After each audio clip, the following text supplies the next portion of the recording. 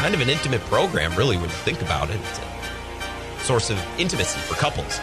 Maybe if you and your significant other, maybe you're just not connecting right now, we'll throw the show on in the background and enjoy it together. This is where Wisconsin gathers to talk sports.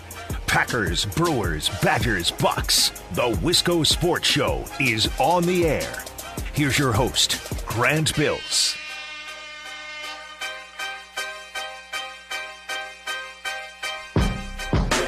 We're not going to talk about it that much tonight. Like, we're not going to get deep into it. But golf was amazing yesterday. The BMW Championship, or something like that, something involving BMWs, it was great. Bryson DeChambeau can't putt. Patrick Cantlay had a really fun win. I think it was 6 playoff holes, right? 6? Yeah. It was awesome. It was electric. Could not have been better napping material yesterday, that's how you know it's good golf, is you can nap along with it. Which is, if it was an amazing football game or even an amazing baseball game, like, you're not falling asleep during it. Even the best golf tournaments, like, I'm gonna snooze here for 3 minutes, wake up, see what's going on, see what's changed. I thoroughly enjoyed it yesterday. And we aren't going to talk about it, really. I just wanted to bring it up because I want credit for watching golf, which I hardly ever do. Like, I never watch golf, but when I do, I need to mention it so I get the proper credit. Same with hockey. I remember a Jeff Foxworthy bit. I probably haven't heard this in like 10 years, but he was talking about men and women and housework, like husbands and wives. He argued that women do like 99% of the housework and men do 1%, but men talk way more about their 1% than women do ever about their 99%. That's me with my golf watching and hockey. I never watch either, but if I do, I'm going to bring it up. And I'm definitely tweeting about it, and I'm getting credit for it one way or another. There's no sports talker in the world that talks more disproportionately about their golf and hockey watching than me. I watched golf yesterday. It was awesome. Will I watch again? We shall see. Probably not for a while, but I watched yesterday, and I want my credit for it. It's the Wisco Sports Show. My name is Grant Bills. I hope you had a stellar weekend. Brewers-Twins rivalry. Last Packers preseason game. Not much in the way of NBA. Oh, we had college football. Illinois-Nebraska on Saturday, which was a classic, ugly slugfest of a Big Ten game. Brett Bielema in Illinois being good. Great for the Big Ten. Nebraska losing and Scott Frost losing, also great for the Big Ten. We could keep both of those programs heading in their current trajectories. Awesome for the Big Ten. Brett Bielema in Illinois being good, that would be amazing. And I just enjoy watching Nebraska and Scott Frost lose because Scott Frost is kind of a tool. Does anyone disagree? I don't think I'm speaking out of pocket there. I think it'd be great for Illinois to be good, and I want to see Nebraska keep losing. I don't want them to get good. They're cocky. They're like, oh, we'll leave the Big Ten. And go where? You going to join the MAC? Not good enough for the WEAC, let's be honest. We won't take you. It's the best athletic conference in the country. We don't want your fraud Cornhusker football team. So there's a lot to watch this weekend. We should probably start with the Packers because we're getting really close to football season, and then we'll do a little bit of the Brewers. Not a whole lot of consequence from the Brewers series this weekend. Sure, they dropped 2 of 3 to the Twins, which isn't ideal, but the Reds lost 2 of 3 too, so nothing happened. Nothing became of it. We'll talk more about the Brewers, especially in the middle of this week when we get a lot of these Giants games out of the way with. They're going to be on the West Coast for a couple of days, so buy caffeine. Get some coffee in the house.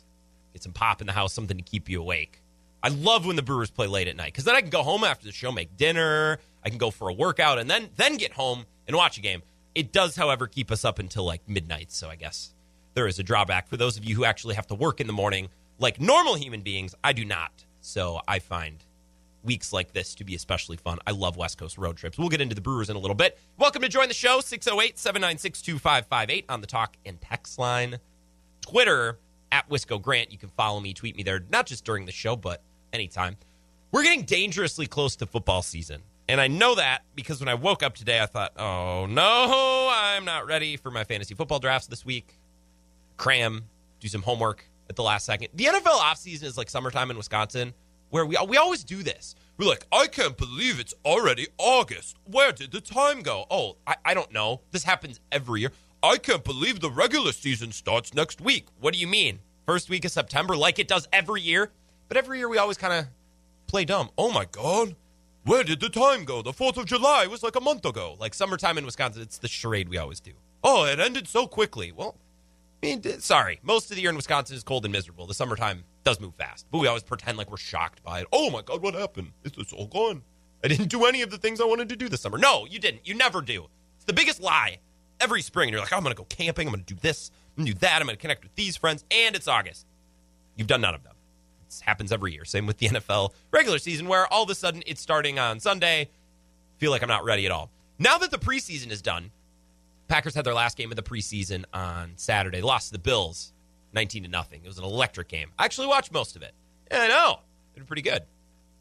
Now that the preseason is done, I feel like we should do our big Jordan Love conversation assessment thing. I feel like we should do that today. Because once the regular season starts, we're going to talk about actual wins and losses and game plans and Aaron Rodgers, Davante Adams, real things. Jordan Love will kind of go back on the shelf, ideally, assuming Aaron Rodgers doesn't get hurt, and he will become a conversation that is saved for next offseason. And if the Packers pull this again for another year, then the offseason after that as well, which I'm hoping isn't the case. But then again, that would mean Aaron Rodgers coming back, which is a good thing. But we'll deal with that when we have to deal with that. We'll cross that bridge when we get to it. We got 2 preseason games of Jordan Love, 35 pass attempts. He missed the middle game. So after that, what do we think? How do we feel? I'm asking you, fans, as a fan myself. I don't think we're going to have detailed conversations today about how his footwork needs to get better. And, well, he's got a little hitch in his shoulder, got to drop the front arm a little bit. Like that. None of us are out here grinding the tape. None of us know what we're actually looking for. And also, if you call or text in today, not to be crabby here, but don't say, I've watched the tape. You watch the game on your local ABC station like everyone else. You don't watch the tape. Unless, of course, you pay for a subscription for all 22 tape, which I doubt you do. I think it's actually been difficult to get this preseason. I don't think the NFL has been as open with the tape as in usual years, because I see all these bloggers complaining, oh, I can't get the all 22 tape. How do you get it? So no one's grinding the tape. So if you call in, I know it's a little thing, but it bothers me. Oh, I watched the tape. No, you didn't. You watched on ABC, and let's be real, half of the time you were focused on dipping your chips into the cheese or the salsa on the table in front of you. Like me. I'm not saying I'm better than anyone, but like no one's grinding the tape, taking detailed notes here, and none of us are football coaches, quarterback coaches, so we're watching from a fan perspective. And I think before we pass judgment, or we make decisions, or we come to some sort of conclusion on Jordan Love and his 35 career pass attempts, all of which came in 2 preseason games the last few weeks, I think there's a few factors we need to consider. Whether we are grading Jordan Love literally, like, oh, I think he gets a B+ or whatever, C-. Okay, not that that means anything. Like, what word would you use to describe Jordan Love's preseason? Promising, or frustrating, or contradictive. However we're judging his preseason, however you want to judge it, it's up to you if you want to call or text in. I think there's a couple of factors that we need to keep in mind. Factors that change how we judge and how we grade Jordan Love. Things that we need to keep in mind. Lenses through which we need to view Jordan Love's performance so far, okay? I have a couple. Number one, Jordan Love isn't going to be the starter this season. And maybe not even next season, although that would blow my mind.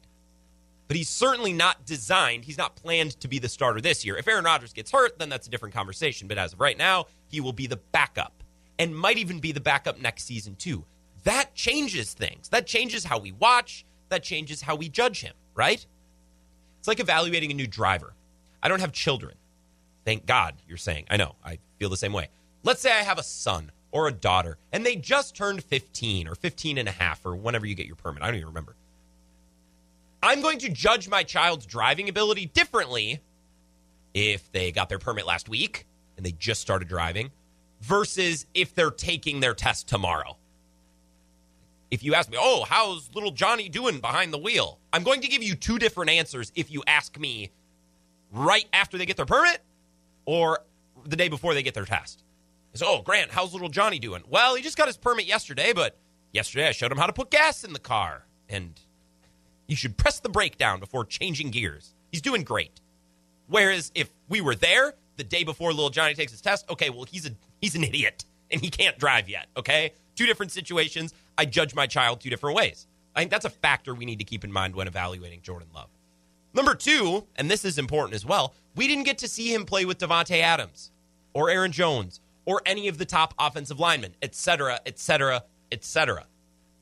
Like Chopped. We've referenced Food Network a couple of times. Chopped is interesting because you're giving a chef a bunch of random crap to cook with. Like, oh, it's the dessert round, and Chef is given Cheerios and pickles and masking tape. It's like, okay, make a dessert. Well, I'm going to judge that dessert knowing that there are Cheerios in it, right? You can't exactly make tiramisu with that, although some might try. It would be bold. In only 20 minutes, maybe that would be smart. You got to get stuff chilled, though. That takes time. You judge that dessert differently knowing what goes into it, right? It's also a great reminder of the value of weapons and how much a weapon can make life easier for a quarterback. So, he found Malik Taylor, and he found Dominique Daphne on a nice scramble. That's nice. We would probably judge Jordan Love differently if he was out there with Devontae Adams on one side, Allen Lazard on the other, and Aaron Jones in the backfield behind him. I think that changes the way that we watch Jordan Love. Another factor, Jordan Love hasn't played since 2019. That's important. That's something important to consider. This is his first real football action in years. That's a tough ask. I was thinking about this today. I was thinking some of the old video games that I really used to like and play really hard but haven't touched in a while. Like one of my favorite video games used to be Super Smash Bros. Brawl. If you asked me to grab a GameCube controller or a Wii remote and go off in that game right now, probably struggle for a couple of rounds. By the way, everyone thinks Melee is better. Oh, Melee is way better than Brawl. No, it wasn't. Brawl was much more inventive, and it kind of added things to the game that Melee didn't, although it was really fun on GameCube. Not the point. Anyways, you give me an hour to warm up on that video game that I haven't played in a couple of years? Okay. All right, now I'm good. Now I'm going to work everyone. Now it's going to be embarrassing for everyone else. You just got to give me a little time. And Jordan Love hasn't played competitive football in a real game in 2 years.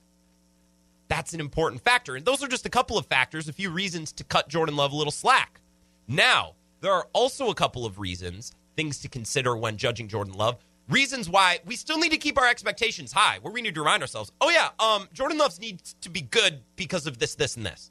Now, I think there are fewer reasons why we should have high expectations rather than reasons why we should cut him some slack, but I do have two reasons. Number one, even though Jordan Love doesn't have to play yet, this year or maybe next, who knows, he's still a first-round pick, and they spent that first-round pick on him, plus the fourth-rounder that they traded. And that's important to consider, right? If I go to McDonald's and I spend $1 and I get a soggy McChicken, okay, I'll live. Like I'm not gonna lose sleep over that. It'd be a bummer. I love a good McChicken, but I'm not gonna raise a scene and make a commotion in the drive-thru. Now, if I go to a steakhouse and I spend $130 and the steak blows, maybe I make a bit of a scene. Who knows? Although I'm Midwestern, so I'd probably eat it, tell the server it was delicious, and leave a large tip anyways, because that's typically how we do things. There's a little bit of a difference between spending $1 on a meal. They might be more than $1 now. Did McDonald's up their value menu? Because I know Taco Bell did, and whatever. I always thought I was getting away with something at Taco Bell when I spent 99 cents on a spicy potato taco. If it's $1.50, I'll still pay it. It's still cheap. Is a McChicken still $1? It might be $1.49. Maybe this is a sign that I need to pay more attention with how much I spend on food. Just ring it up. I don't even care. Just grab a couple dollar menu items or value menu items, whatever. I think Taco Bell's the cravings menu. That's how they get you. It's not the dollar menu anymore. Oh, it's the cravings menu. You also don't notice that your item is now $1.49 because your idiot is too lazy to look at the receipt. I know. I don't look at the receipt. If I spend $1, I'm going to judge that food differently compared to spending $130, right? Jordan Love is not Brett Hundley, who is a 5th-round pick. He's not Davis Mills, who I'm pretty sure the Texans got in the 2nd or 3rd round. I don't care. I hope I never have to watch Davis Mills play football. Or Jarrett Stidham, who was a 4th-round pick. Jordan Love was taken 26th overall. Not a side project, not a developmental project, at least to the degree that Brett Hundley or DeShone Kizer was. He needs development, but it's development with the plan that one day he's a franchise quarterback, not, well, we'll give him a couple years and see if he can't be the backup. Put him through the Mike McCarthy School of Quarterbacks. Oh, I got 3 years invested in Brett Hundley. I got 2 years invested in Joe Callahan. I like this quarterback room just the way it is, right? Remember that awesome speech that he gave right before they lost like 6 games in a row. They spent a 1st-round pick on him, and even though he doesn't have to play right away, we need to remember, they spent a 1st and a 4th on this guy. He kind of needs to be good. At least he needs to be viable. Otherwise, it's a bit of a problem. That's a reason to keep expectations high. Another reason to kind of keep our expectations high and to kind of expect this guy to be good. The Packers just a little bit tipped the apple cart over for this guy. Not just a little bit. They really did. The Packers, when they selected Jordan Love, and they compounded it by not telling Aaron Rodgers about it, which is something that they probably should have done differently. They turned over the apple cart for this guy. They started the clock on the unhappy Aaron Rodgers wanting out of Green Bay thing. They cooked themselves up a huge issue of an offseason here. And while the Packers, I think, should be respected a little bit for their organizational cajones to do that, right? Jordan Love better not suck. Like, if my girlfriend is a 9, and you're like, nice, Grant. Well, it's my hypothetical. I can set this up any way I want. If my girlfriend is a total 9, super hot, and I make her mad because I'm looking around for somebody else, the other woman better be a 10, okay? Because if not, then what was it all for? And I'm not saying Jordan Love has to be better than Aaron Rodgers, because we're not talking about women here. We're talking about quarterbacks, and the timelines and the ages matter. But Jordan Love can't suck because you ticked off a guy who then went on to win his 3rd MVP, and you accelerated his exit from the franchise and muddied it up, right? The other woman better be a 10. And Jordan Love is the other girl in this situation, right? Jordan Love is the cute girl that Matt LaFleur and Brian Gutekunst got kind of caught. Oh, look at her over there. Maybe that would be fun. Meanwhile, the other girlfriend is sitting right next to them thinking, excuse me? What are you doing?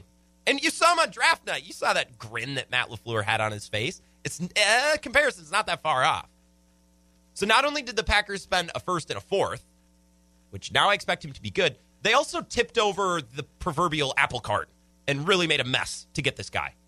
So while we should be patient because he doesn't have to start, and we haven't seen him with Devontae Adams and company yet, and he hadn't played since 2019, let's remind ourselves, this guy was a first-round pick, and the Packers might have just nuked the organization to get this guy. So he needs to be good. Maybe not yet, but sooner rather than later. Let's take a break. I want to take your reaction. Send me a text.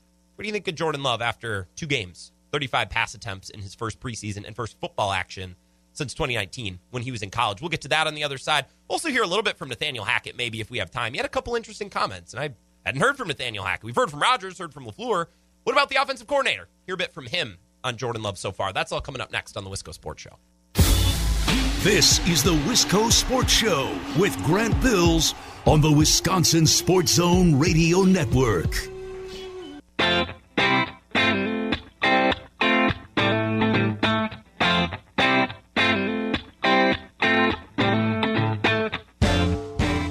Wisco Sports Show, rolling on. My name is Grant Bills. Hope you had a swell weekend.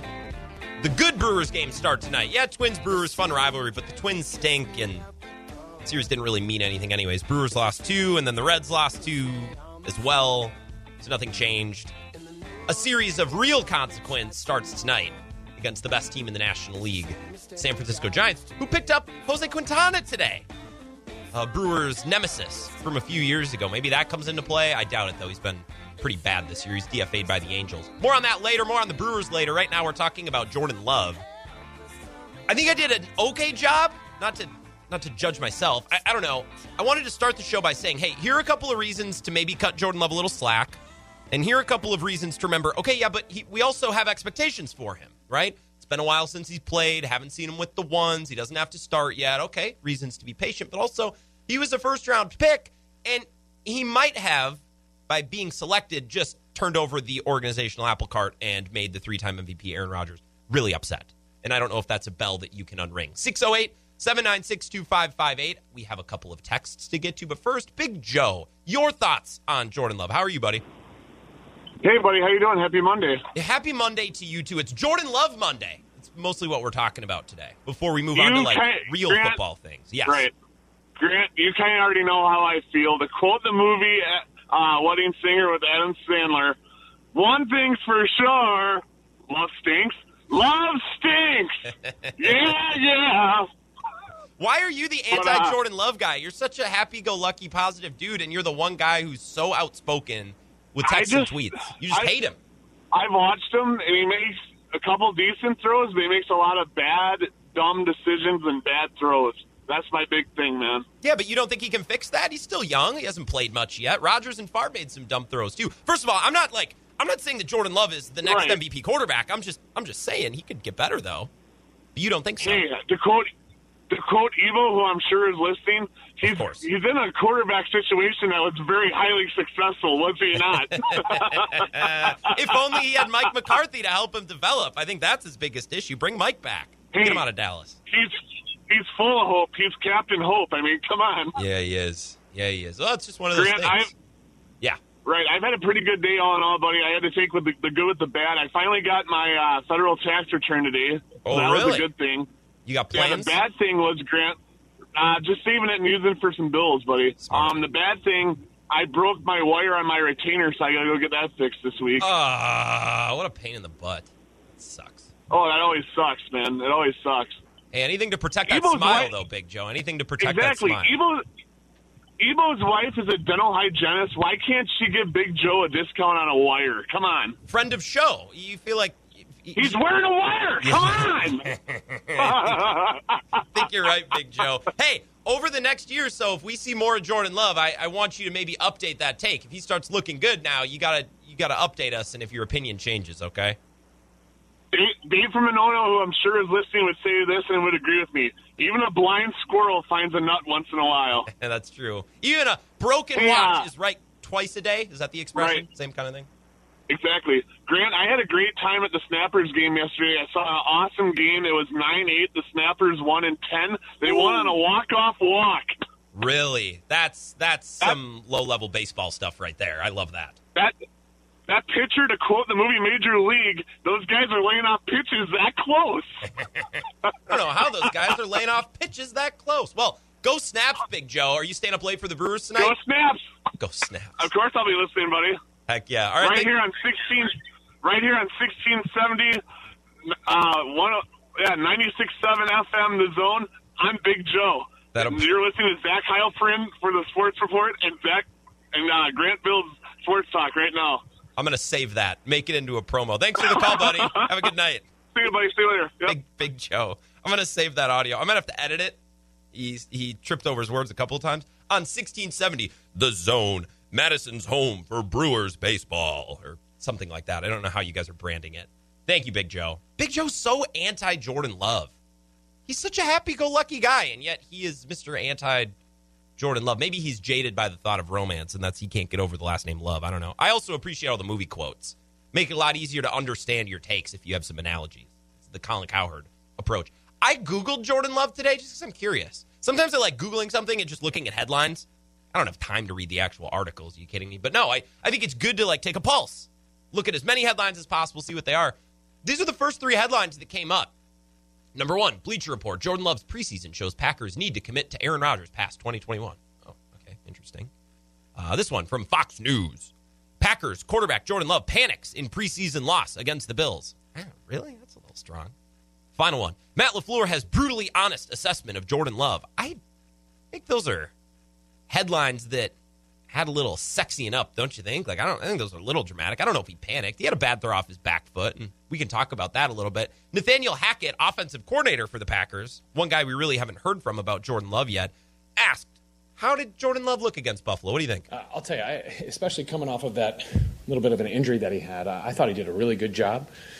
I think that he had a couple of those errors that you just want to take out of his game when people were running right at him. And, that's the first time you get to see how somebody's going to react, how he's going to react. So I think that that's good for him to put that in his memory bank so that he can just take care of the football, and then those drives are going to be even better. But I thought he strung together a couple really good drives and versus a really good defense at their house. So I think it was good. It was really good, and he's just going to keep getting better. Bills did play a lot of their ones. I don't know if it was 100% their starting roster, but Tre'Davious White was in there, right? Micah Hyde was in there. Those are starters. Smart, seasoned players who've played a lot more games, certainly, than Jordan Love. He did have that bad throw off his back foot. That was bad, okay? But I don't know if we need to fixate that on that one play and be like, hey, that play is the reason that he sucks altogether. I think there's a lot of good, a lot of bad, and one reason why the Packers like taking their time with quarterbacks, I would assume, I don't think I'm speaking out of pocket here. They like time to work on mistakes like that. Part of that is learning and achieving more confidence, too, which is something Eric from Trempolo texts in about. Says, I think of Jordan Love like Jared Goff. In the system that can take some responsibility off the quarterback role, he will be successful, but he will need to take the next step that Goff never took. Confidence comes from preparation. Love needs to continue to prepare. I agree with the environment. I think the McVay offense, LaFleur offense, hopefully similar. A lot of help for the quarterback, but I don't think they drafted Jordan Love to be Jared Goff. I think they hope there's more high-end and big play potential. I don't know if Jordan Love is like that with Jared Goff. Now, Jared Goff took a team to the Super Bowl. He wasn't the driving factor, but he was the quarterback on a Super Bowl team. I think the Packers are hoping for more flash, more confidence, more high-end plays from Jordan Love, at least the best version, the top version of what Jordan Love could be. Here's Nathaniel Hackett talking about his confidence. I would say it's grown, but he's pretty, even keeled. I mean, he just every day, not too high, not too low. He's the same guy, and I really appreciate that about him. But you can see, when he starts doing some good things, he starts feeling a little saucy every now and then. So, but I'll tell you, it's just about continuing learning and growing. I mean, year two, he's had just these past 2 games in preseason, so there's so much more room to grow for him. Don't make the same mistake twice, right? Hey, Jordan, that throw off your back foot with a rusher in your face in the red zone? Maybe don't do that again. I don't blame him. He hasn't played in 2 years. I wouldn't want to go in there and just start checking the ball down. I want to see if I can make some plays. So I don't blame him. Even Aaron Rodgers talked about, preseason and practice reps. Get a little gutsier. Use it as an experiment. Use it to see if you can fit that ball in between those defenders. Why not? It's preseason. Who cares? Here's Nathaniel Hackett, final cut, and then we'll take a break, get into the Brewers a little bit. Nathaniel Hackett, the offensive coordinator for the Packers, talking about Jordan Love's role this season and next season. What does he see for Jordan Love? The starter at any point, or is he a backup right now? What's going on? That's always one of those tricky things because he's always going to have to prepare like a starter, any backup, to be able to go in there at a moment's notice. So that's really starts in the meeting room. So that's the mental aspect of it that can never stop for him, from our game plans, how we game plan, what we're trying to attack, what we're trying to do. And then the speed and timing of it is that he's got to take those opportunities to be able to lead the scout team going full speed against our very good defense. So I think that those are the ways that you can get that up-tempo, quick decision making. Even though it might not be what we're doing, you have to put yourself in that mindset of if that was our play. So I think that that's just going to be his process now as we move forward. Reasons to be excited, reasons to pump the brakes. We're going to get back into Jordan Love after 5 o'clock. Most of the second hour of the show is going to be all Packers and all Jordan Love. We'll do some roster stuff too. I have some takes on running backs, wide receivers, tight ends, mostly skilled positions. No roster prediction, unfortunately. I was going to do a full 53, and then I remembered that I would rather chew on concrete than do that. Spend a half hour doing a roster prediction. I'll say this, and then we'll move on. Jordan Love was not amazing. He's not going to be an MVP right now, but he wasn't terrible. He's not garbage. So anyone who tells you that he sucks or anyone who tells you he's amazing, there's no extreme here, all right? First preseason under the belt, made some good plays, made some bad plays. He'll learn, he'll get better, hopefully. That's all we know right now, which is why I want to take a break and talk about something else. The Brewers dropped 2 or 3 from this weekend. Most of this weekend was just me arguing with my relatives, and I'll explain coming up next. This is the Wisco Sports Show with Grant Bills on the Wisconsin Sports Zone Radio Network.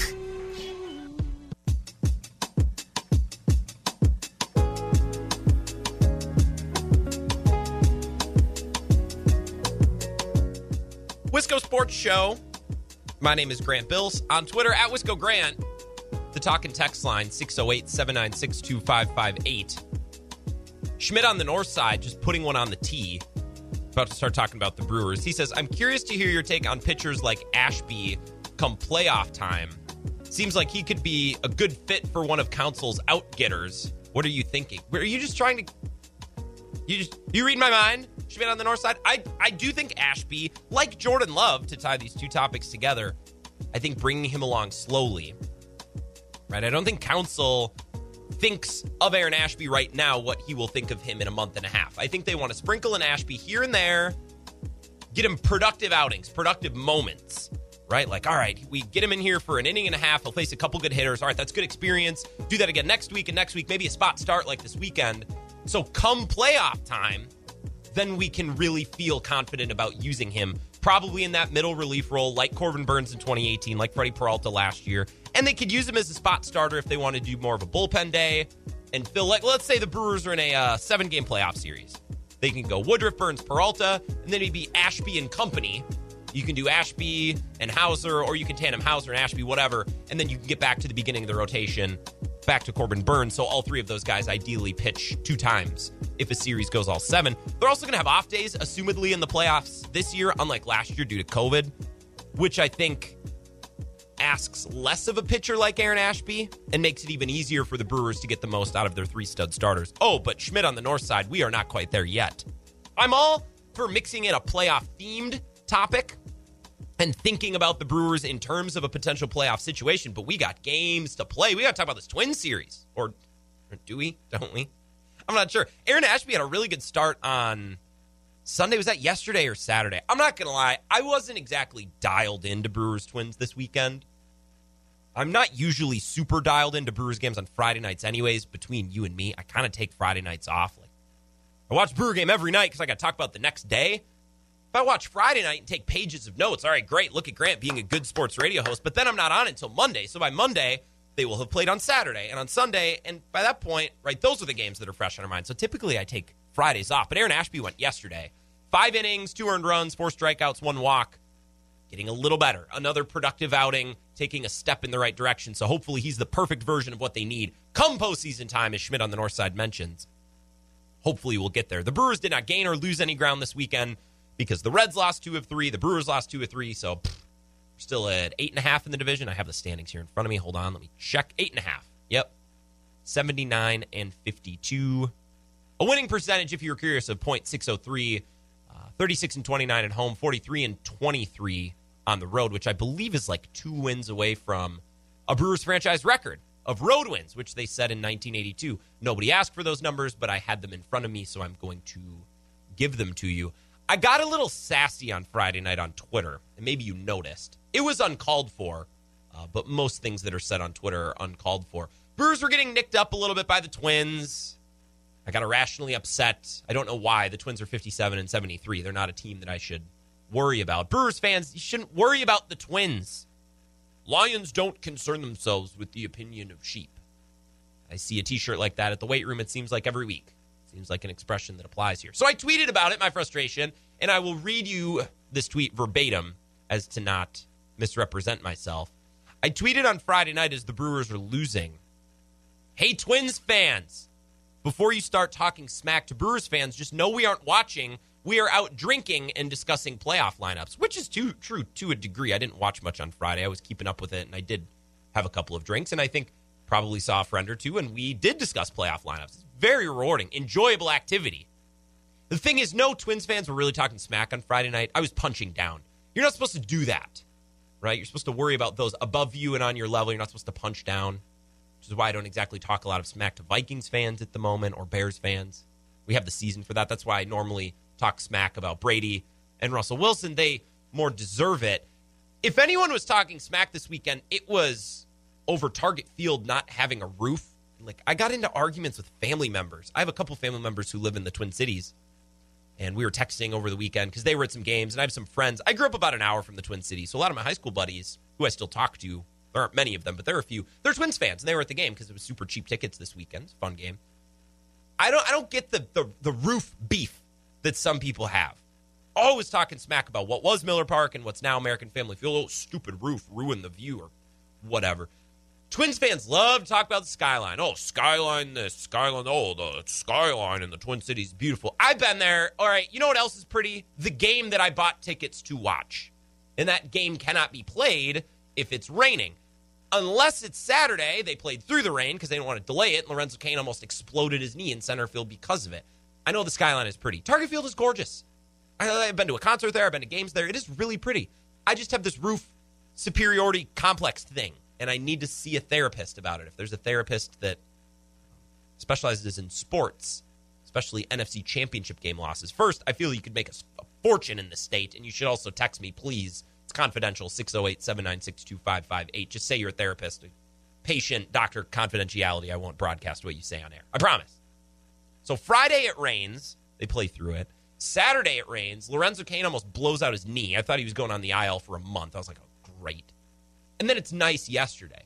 And my Uncle Jerry, who lives in Eden Prairie, my dad's brother, big Twins fan, was talking smack in our group chat. He sent a picture on Sunday. He's like, sure, I'm glad there isn't a roof today. No need for a roof. Yep, Uncle Jerry, what about the last 2 games? And it was raining outside. You know what? Never mind. Have a great time at the game. Enjoy the game and your beautiful skyline and your terrible team that's 30 games below 500 or whatever. You can see I have issues with this. I'm broadcasting my issues here to make myself feel better, which is not what this show is for. I don't have much to say about the series. I guess I have a few things. The umpiring was terrible on Friday. Especially Friday, it was bad.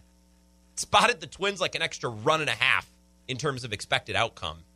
So much to the point where Pat Murphy just took the bullet on Saturday. He's like, well, I'll take the lineup card out. I might as well get ejected before the game starts. So he got thrown out of the game on Saturday before the game even started, and then Rowdy Tellez sneezed incorrectly or something, and the ump threw him out. I'm so sick of this, because if baseball umpires would stop looking for things that aren't there, then they'd see the things that are there, like the strike zone, which they've really had issues with at times during the season. The umpiring is kind of a moot point. We don't really need to talk too much about it. I do want to talk about Christian Yelich. We should probably talk about Christian Yelich. Mike Vassallo, Brewers' senior director of media relations, as his Twitter account says, tweeted this. Nice summary.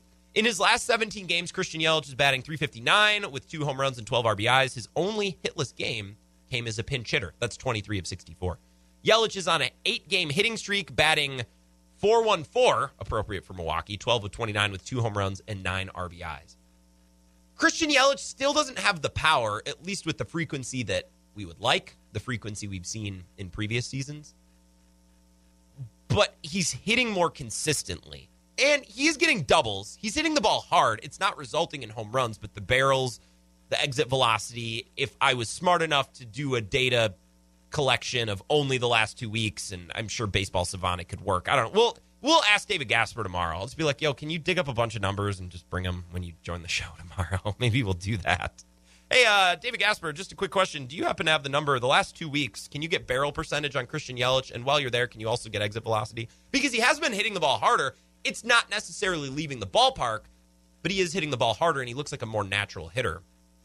If we can only get some sneaky power here and there, doesn't have to be all the time, doesn't have to be every at-bat, but mix in home runs here and there so the threat of power is more real. Something that was very evident this weekend and is becoming more evident more routinely is he's hitting to all fields. And if you remember our conversation with David Gasper last Tuesday reviewing the Brew, I said, look, what does Christian Yelich have to do to be back?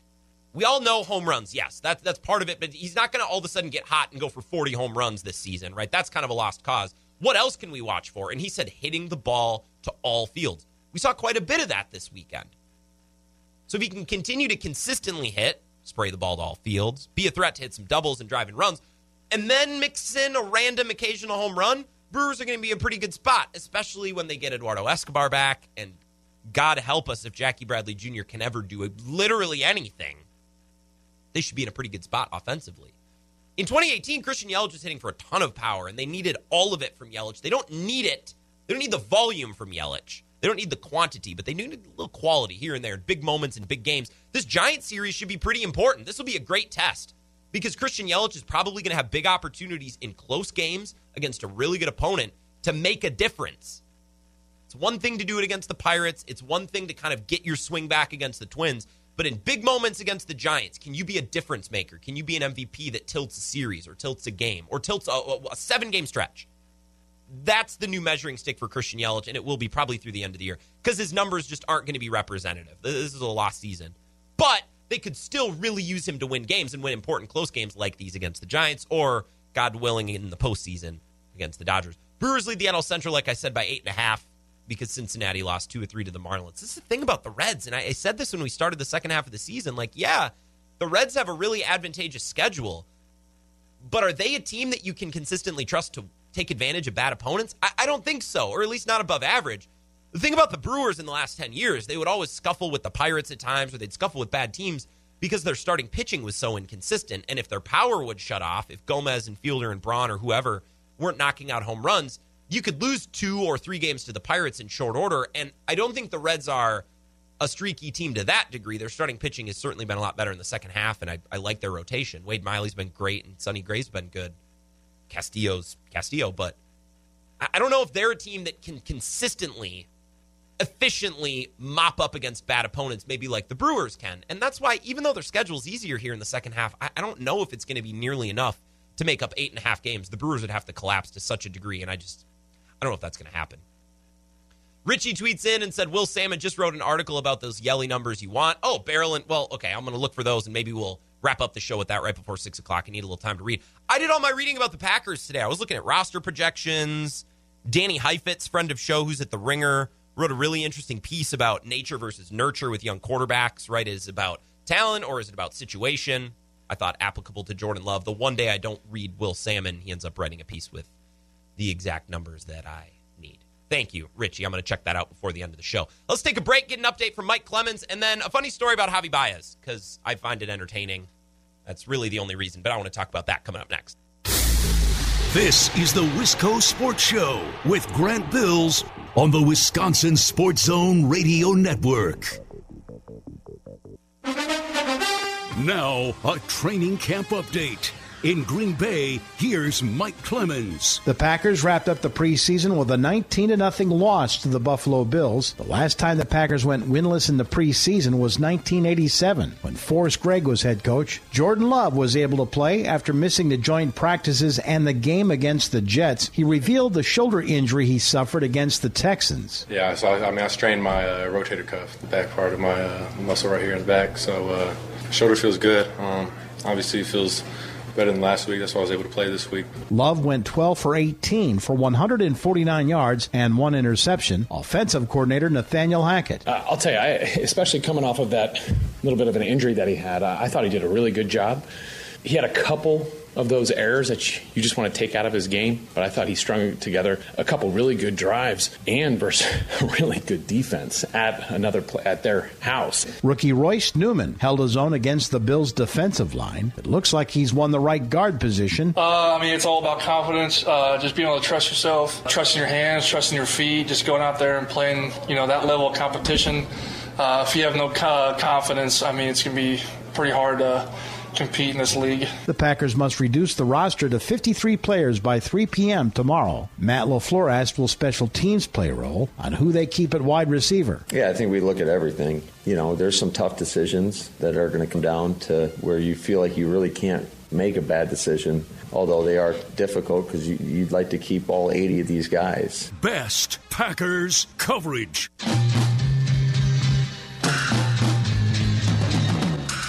Mike Clemens in Green Bay, an excellent contributor to this show and a great resource.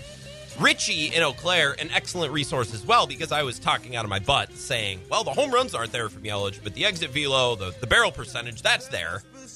Not knowing whether or not that's true, because I don't know the numbers. But you can see it with your eyes. He's hitting the ball harder, and Richie tweets in and says, well, Will Salmon at The Athletic just put a piece out today. Has the exact numbers you want. So Bill Michaels always says cast of thousands. I have producers by the thousands. Here's the data. I found the article and Control F. Not like I ever used that in college to find the answer to a quiz I may or may not have been cheating. Not cheating. Cheating. It just is efficiency, for the sake of efficiency, let's say. Yelich average exit velocity on 9 batted balls in 3 games against the Reds is 95 miles per hour. For the season and before the series, it was around 90. Things looked even better in Minnesota on 9 batted balls in 3 games against the Twins. His average exit velocity was 100.7 miles per hour. What did I say? Driving the ball, making better contact, not resulting in home runs. But we got time. The Brewers don't need home runs right now from Yelich to win now against the Giants this week. It'd be nice. I'm not going to lie. It'd be nice to get some homers from Yelich this week. Wisco Sports Show, if I didn't mention that. My name is Grant Bills. Thank you for the data, Richie. You kind of bailed me out there. I wanted to joke about this really quickly because we all follow the Cubs as well, their divisional rival. And I think the most entertaining story in baseball this weekend wasn't the Brewers, but it was Javi Baez in the Mets. Because remember when Steve Cohen, Mets owner, put out a tweet a couple weeks ago? He's like, how can professional hitters be this undisciplined, this unproductive? Like, amazing for an owner to tweet that. Baez, since getting to New York, Mr. Undisciplined, and sorry, Cubs fans, but he's not exactly the most technically sound hitter. He's hitting .210 with 13 hits and 62 at-bats in New York with 22 strikeouts. The Mets have only won 4 of their last 16 games, and they're 16-27 since the All-Star break. They're circling the drain. Meanwhile, Francisco Lindor and Javi Baez have been doing this thing after they get hits. They're putting their thumb down. He was asked about this after the game, and this is Baez's answer, and this is amazing. I love this. Hey, Javier, what does the thumbs down celebration after a big hit mean? This is the booze that we get. We're not machines. We're gonna struggle. We're gonna struggle 7 times out of 10. It just feels bad when we strike out. When I strike out and I get booed, it doesn't really get to me. But like I want to let them know that when we success, we're gonna do the same thing to know how to let them know how it feels. Because if we win together, then we gotta lose together. And the fans are really big part of it. So in my case, they gotta be better. I play for the fans and I love the fans, but if if they're gonna do that, they just putting more pressures on the team, and that's not what we want. God, the set on this guy to get to New York, be hurt for a lot of the games, and then be terrible in the games that he has played in. This team is circling the drain. They had a lead in the division, which might be the most winnable division in baseball, the NL East. And he's like, you know what? I don't appreciate the fans need to be better. The fans. Can the fans step it up, please? Really disappointed in the fans. It's amazing. We talked about this when he went to New York. I said, look, Chicago values Javi Baez at a different level because he was part of the rebuild. He was part of the come up. He was part of the World Series championship. Right? They have a connection with Javi Baez that simply won't exist elsewhere. That's why different players have different value to different teams. Ben Simmons is infinitely more valuable to the Sixers as part of the process, a number 1 overall pick, right? And they're kind of crown jewel of that Sam Hinkie philosophy. If he goes to Sacramento, well, now he's a reclamation project. Different level of value. There's a different level of value as Javi Baez is now in New York, as in Chicago. We talked about this weeks ago, and now we're seeing it play out. I just love the audacity to be really, really bad and still tell the fans, like, hey, can the fans be better, though? We're really disappointed with the fans. This is amazing. More on Jordan Love in the Packers' final preseason game next on the Wisco Sports Show.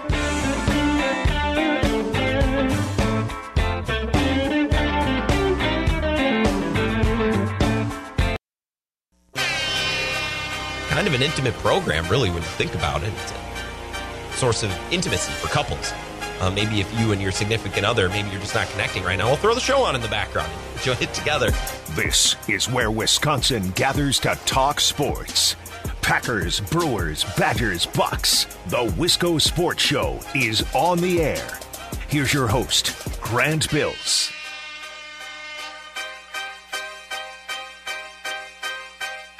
We don't always stick to sports on this show. We talk about other things.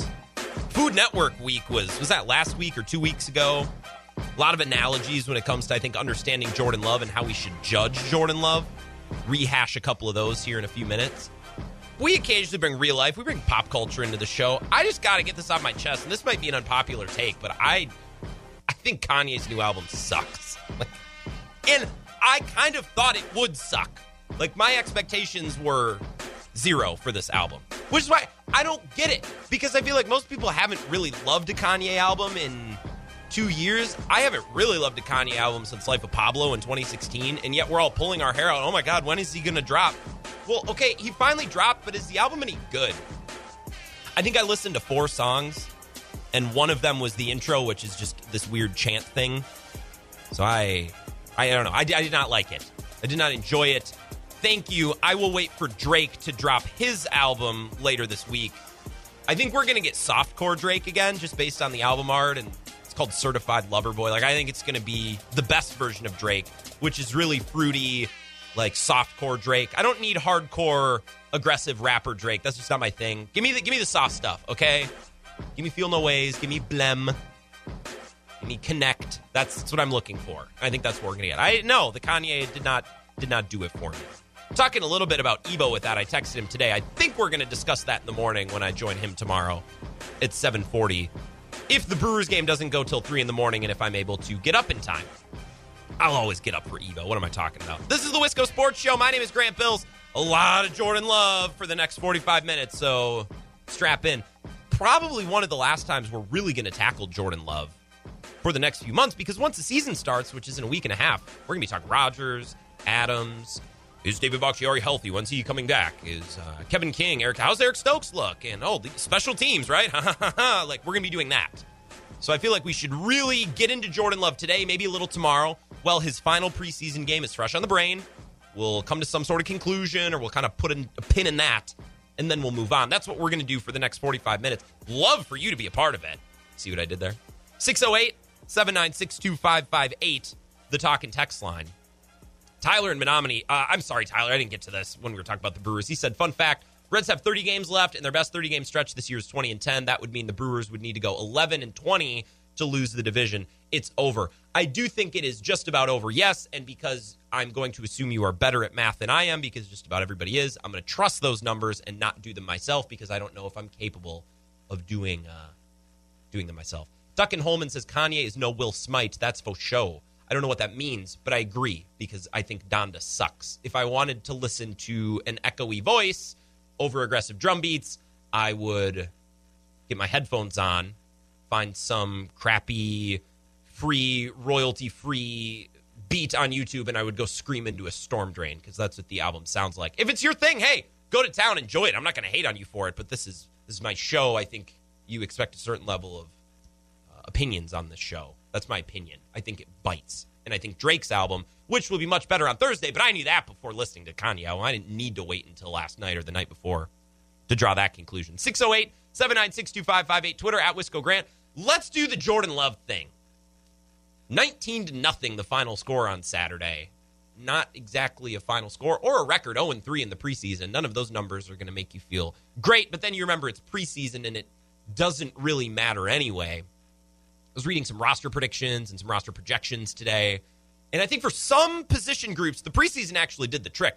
I think this preseason was instrumental in confirming what I think a lot of us already thought about some position groups, especially the wide receivers. I think we came into this preseason with a question or two about the wide receivers, and the 3 preseason games answered those questions.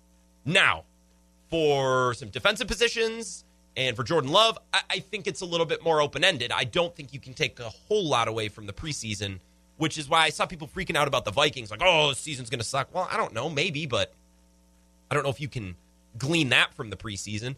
Justin Fields, who everybody absolutely loves, was not very accurate this preseason. If you look at accuracy rates over expected this preseason, Justin Fields is actually the worst out of all the rookie quarterbacks except for Davis Mills. Does anybody think that Justin Fields is worse than Kyle Trask or Sam Ehlinger or Ian Book or Kellen Mond?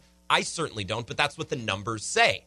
Right? That's what I'm saying. We can only take so much away from the preseason. So what did you see from Jordan Love? What do you think is fair? What do you think isn't fair? How much should we expect? How much should we be critical? Right? These are the things that I want to hear from you today. 608-796. Let's go to the phones. Welcome to the Wisco Sports Show. Who am I talking to? This is John in Madison, Wisconsin. How are we doing? Great, John in Madison, Wisconsin. What do you think about Jordan Love? Well, I got a theory kind of on evaluating players in general, but first, the only album I'm excited for that will eventually grace the airwaves is Kendrick Lamar's album that we are all waiting for eventually, right? That will be great. Do you? Someday. Can I ask Someday you? it's coming. So the last album from Kendrick was Damn.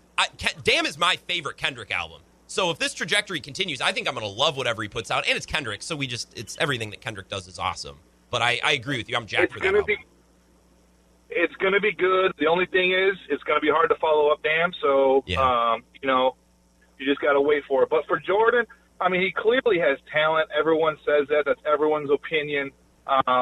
I just have the feeling in general with NFL players, same as the NBA, you can't write a guy off until after, like, year 3. Okay.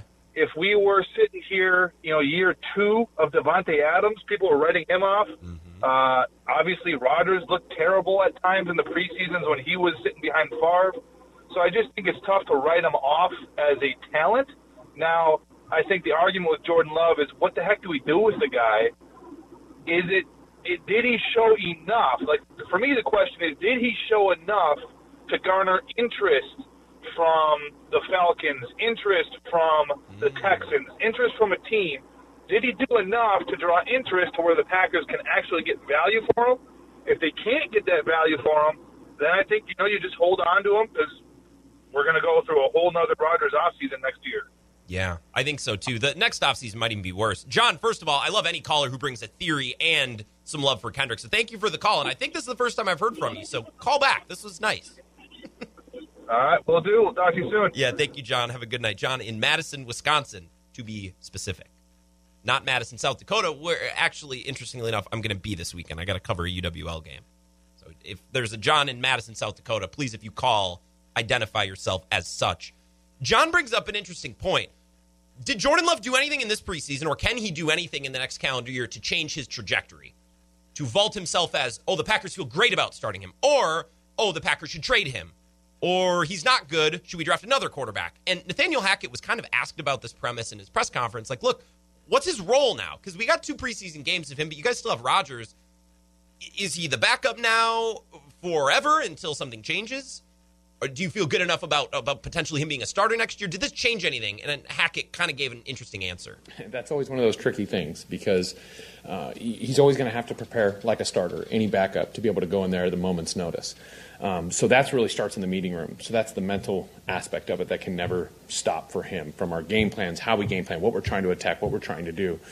And then the speed and timing of it is that he's got to take those opportunities to be able to lead the scout team going full speed against our very good defense. So I think that those are the ways that you can get that up-tempo, quick decision making. Even though it might not be what we're doing, you have to put yourself in that mindset of if that was our play. So I think that that's just going to be his process now as we move forward. It's tricky, right? Well, I'm the backup, but I also got to think about one day maybe being the starter, but I can't get too far ahead of myself because if Rodgers gets hurt tomorrow, I'm going to have to step in and be good right away and help this team stay afloat.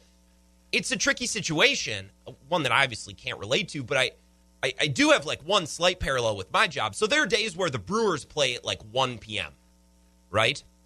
And on these days, because all of our stations carry the Brewers, if the Brewers go long, that cuts into my show. But if the Brewers go short, then I have a full show. So I got to prepare as if I'm doing 2 full hours, but also prepare kind of knowing that if the Brewers go long, I'm going to have to cut some stuff out. So what am I going to cut? Like, it creates this dynamic where I'm prepared to do a 2 full hour show, but also what happens if it's an hour? What's the deal if it's 30 minutes? What's the deal if there's no show at all? Mentally, it's interesting, right? Jordan Love has kind of found himself in that spot. Now, Jordan Love, I'm not playing football. I'm sure it's very different. But in my life, I think that's the parallel. Maybe your job has a version of that. I don't know. Jordan Love, 35 pass attempts this preseason. Some great throws, some throws that made me very happy, and then some throws where it's like, all right, maybe we cut that out. Maybe we don't do that. And John in Madison mentioned the 3-year mark. I think for quarterbacks, it used to be 2, or at least maybe the last 5 years. We're into this era now where quarterbacks are ready sooner than ever. But then we also now have some data like Josh Allen, where it's like, well, 2 years is too soon. You need to give him that 3rd year because maybe he pops. Josh Allen is the outlier, but you'd hate to move off a quarterback after 2 years. What if the Bills would have moved off of Josh Allen and in year 3 he pops? So as the modern NFL continues to give us more data and more examples and more precedent, we've realized, okay, quarterbacks can play sooner. We've seen examples. Jared Goff, who was good in year 2, there's lots more examples. I'm sorry, I have none offhand. But then there's guys like Josh Allen who were a mess year 1 and year 2, but then year 3, it's like, well, where did this come from? So 3 years maybe is that new number. John and Madison doing a good outline of that. 608-796-2558. Jeff in La Crosse. Now, Jeff, I referenced Justin Fields. It was a bad number just for the sake of argument. I'm not taking a dump on your boy. I hope that's not what you heard. No, I heard that, but he's had some throws that aren't so great. Mm-hmm. Do remember he's playing a lot just like Jordan Love is with the 2s, the 3s, the 4s, the guys that are not going to make the team. Jordan Love did not have that many throws that I heard of. I listened to the Packers more than watched them in the preseason, but he wasn't playing with the 1s, so how do you know what you have yet? You can't really say anything. I think a lot of this is premature, to be honest with you. I think the guy's got some talent, and I'm obviously not a Packers fan, but you don't know what you have yet, and you don't know what Rodgers is going to do at the end of this year either. So he really has to, like you were saying before, he has to be ready to go in at a moment's notice, and you'll know what you have then. Yeah, I think there's a lot of reasons to be patient, a lot of reasons to have expectations, but a lot of reasons to be patient, right? I think I talked about some of those to start the show, but we don't know. Like, you can only take away so much from preseason. Like, 10% of what we see in preseason I think is actually useful, and that's about it, for all the reasons you just mentioned. Right. My son was talking. Jeff, did we lose you? Was Majkowski. Oh, Jeff, we're losing you. Sorry, I got to let you go, man. I heard you mention Don Majkowski. I'm sure it was a great point. There's an excellent argument you're about to make about the Magic Man, Don Majkowski, but I got to let you go. I say this to callers. Like, if I was calling you as a friend, I'm the most patient man on the phone. If you're going through a rut, you're going through bad service, I'll sit there and I'll wait it out. On the radio, it's got to be the most annoying thing for other people to have to sit and listen to. Sorry, Jeff, I got to let you go. But you made some great points. It does take time. I do think there's only so many things that you can glean from the preseason. I think for a lot of reasons. I want to reiterate those coming up. But first, to kind of piggyback off what John and Madison said, 3 years, right, to evaluate a lot of these quarterbacks. And I said, well, we have lots of examples in the last 5 years of guys that have popped after year 2. And I think one was Jared Goff, who you saw noticeable improvement from year 1 to year 2. Lamar Jackson won an MVP in year 2. Definitely took a big jump, right? I'm looking at a list of NFL quarterbacks on Google, and now it's giving me Elway and Luck and Jacoby Brissett. This isn't useful. Can you give me a list of starting quarterbacks? There's a bunch of them. I need a list of starting quarterbacks. All right, I'll go to Wikipedia. I'm shameless. I'll dig this up on air because I know there's lots of examples. Guys that come into the league, year 1 so-so. Carson Wentz is another good example. We didn't really know after year 1, and then he popped, right? Lamar Jackson won an MVP. Patrick Mahomes is a great example. Let's see, who else? Anybody else? Deshaun Watson's a good example. Is there one more? I don't remember Derek Carr's exact career trajectory. Maybe he falls into that. Maybe he doesn't. I don't remember what exactly the trajectory of Russell Wilson was. This second-year pop with a good offensive coordinator, good offensive mind, that's something that a lot of people, we thought is gospel. And if it didn't happen in year 2, it's probably not going to happen. Then we get Josh Allen. Well, what are we going to do with this? Right? So maybe that third year, maybe you give that third year to some of these quarterbacks. And then maybe a guy like Sam Darnold, maybe he never pops. And you're waiting and waiting and waiting, and it never happens. Either way, I don't know if the preseason is indicative of anything with quarterbacks, especially young quarterbacks on bad teams. Trevor Lawrence got drafted to a bad team. Zach Wilson got drafted to a bad team. Jordan Love's not on a bad team, but he's not playing with the starters, right? Neither is Justin Fields. And I think there's lots of reasons to pump the brakes and be patient with Jordan Love. Justin Fields, too, is a nice extension of this conversation. He's not playing with the ones, so we can't nitpick him too much, right? Jordan Love specifically not expected to start this season, so we can be a little bit more patient. We see a bad throw, and it's like, okay, well, go get that out of your game, watch the tape, get better, improve. You have time. Jordan Love also hasn't played football since 2019. This is his first real action in years. So another reason to be patient and take everything we saw in the preseason with a grain of salt. Oh, yeah, it's the preseason, so we should be doing that already. Back to the phone, 608-796-2558. Welcome to the show. Who's this? This is Billy from downtown, Grant. How's it going? Downtown Billy. It's been a while. It's so nice to hear from you. I'm doing well. Yeah. How about yourself? I'm doing all right. Hey, I just had a really quick point. Well, first I wanted to say the new Kanye album is phenomenal. Okay. Really enjoying it. Okay. The main point I wanted to make, though, is going into after Jordan Love was drafted, it was talked about a lot that he was going to be a project QB. He wasn't ready. Mm-hmm. So if the norm right now is 2 years pop, then I feel like we shouldn't be expecting that from Jordan Love. We should be expecting a 3-4 year buffer, knowing he's a project, and the norm being 2 years right now. So that's all I got for you. So the Packers of all teams should be patient, more so than some of these other quarterbacks who popped in year 2.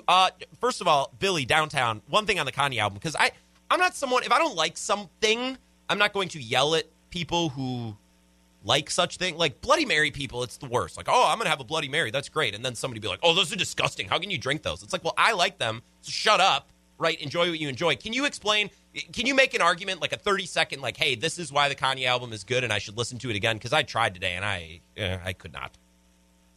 Oh, absolutely. So the way that I see it, I listened to it a few times through. Mm-hmm. It's broken up into these two parts. The first half of the album is very manic. It's very all over the place. The second half is very true, very personal. If you were having trouble, I'd recommend starting at Moon. It's the Cuddy track. Listen to that to the end. Don't listen to the bonus tracks, part 2s. They're trash. I think you'll find you enjoy those tracks a lot. Okay, well, here's the thing. Start at Moon. I've written this down. Here's the thing. Kanye didn't include the features in the names of the tracks. I didn't know what song Cuddy was on, so I guess I'll do that investigative work. Thank you, Kanye, for putting that on me. I have time in my day to research that stuff, and I'm getting info from callers today. Thank you, Billy. Have a good night. Hey, you too, man. Take care. Downtown Billy with some Kanye commentary, and be patient with Jordan Love for lots of reasons. Now, there's reasons that we should have expectations, too. Why don't we talk about those on the other side of the break? Like, this can't take 6 years for a few different reasons. We'll talk about those coming up next. More commentary from you, and I want to just talk about the roster, specifically skill positions, wide receiver, running back, tight end, because I have a couple of takes, but none of them can stand on their own. Like, I want to talk about Josiah DeGuara, but I can't do a full segment on him. So we're going to do a couple, like, rapid-fire, bullet point type thing, a couple things I want to, like, get on paper, get on the record before the season starts. That's all coming up. A lot of Packers talk on the Wisco Sports Show. This is the Wisco Sports Show with Grant Bills on the Wisconsin Sports Zone Radio Network. Yeah.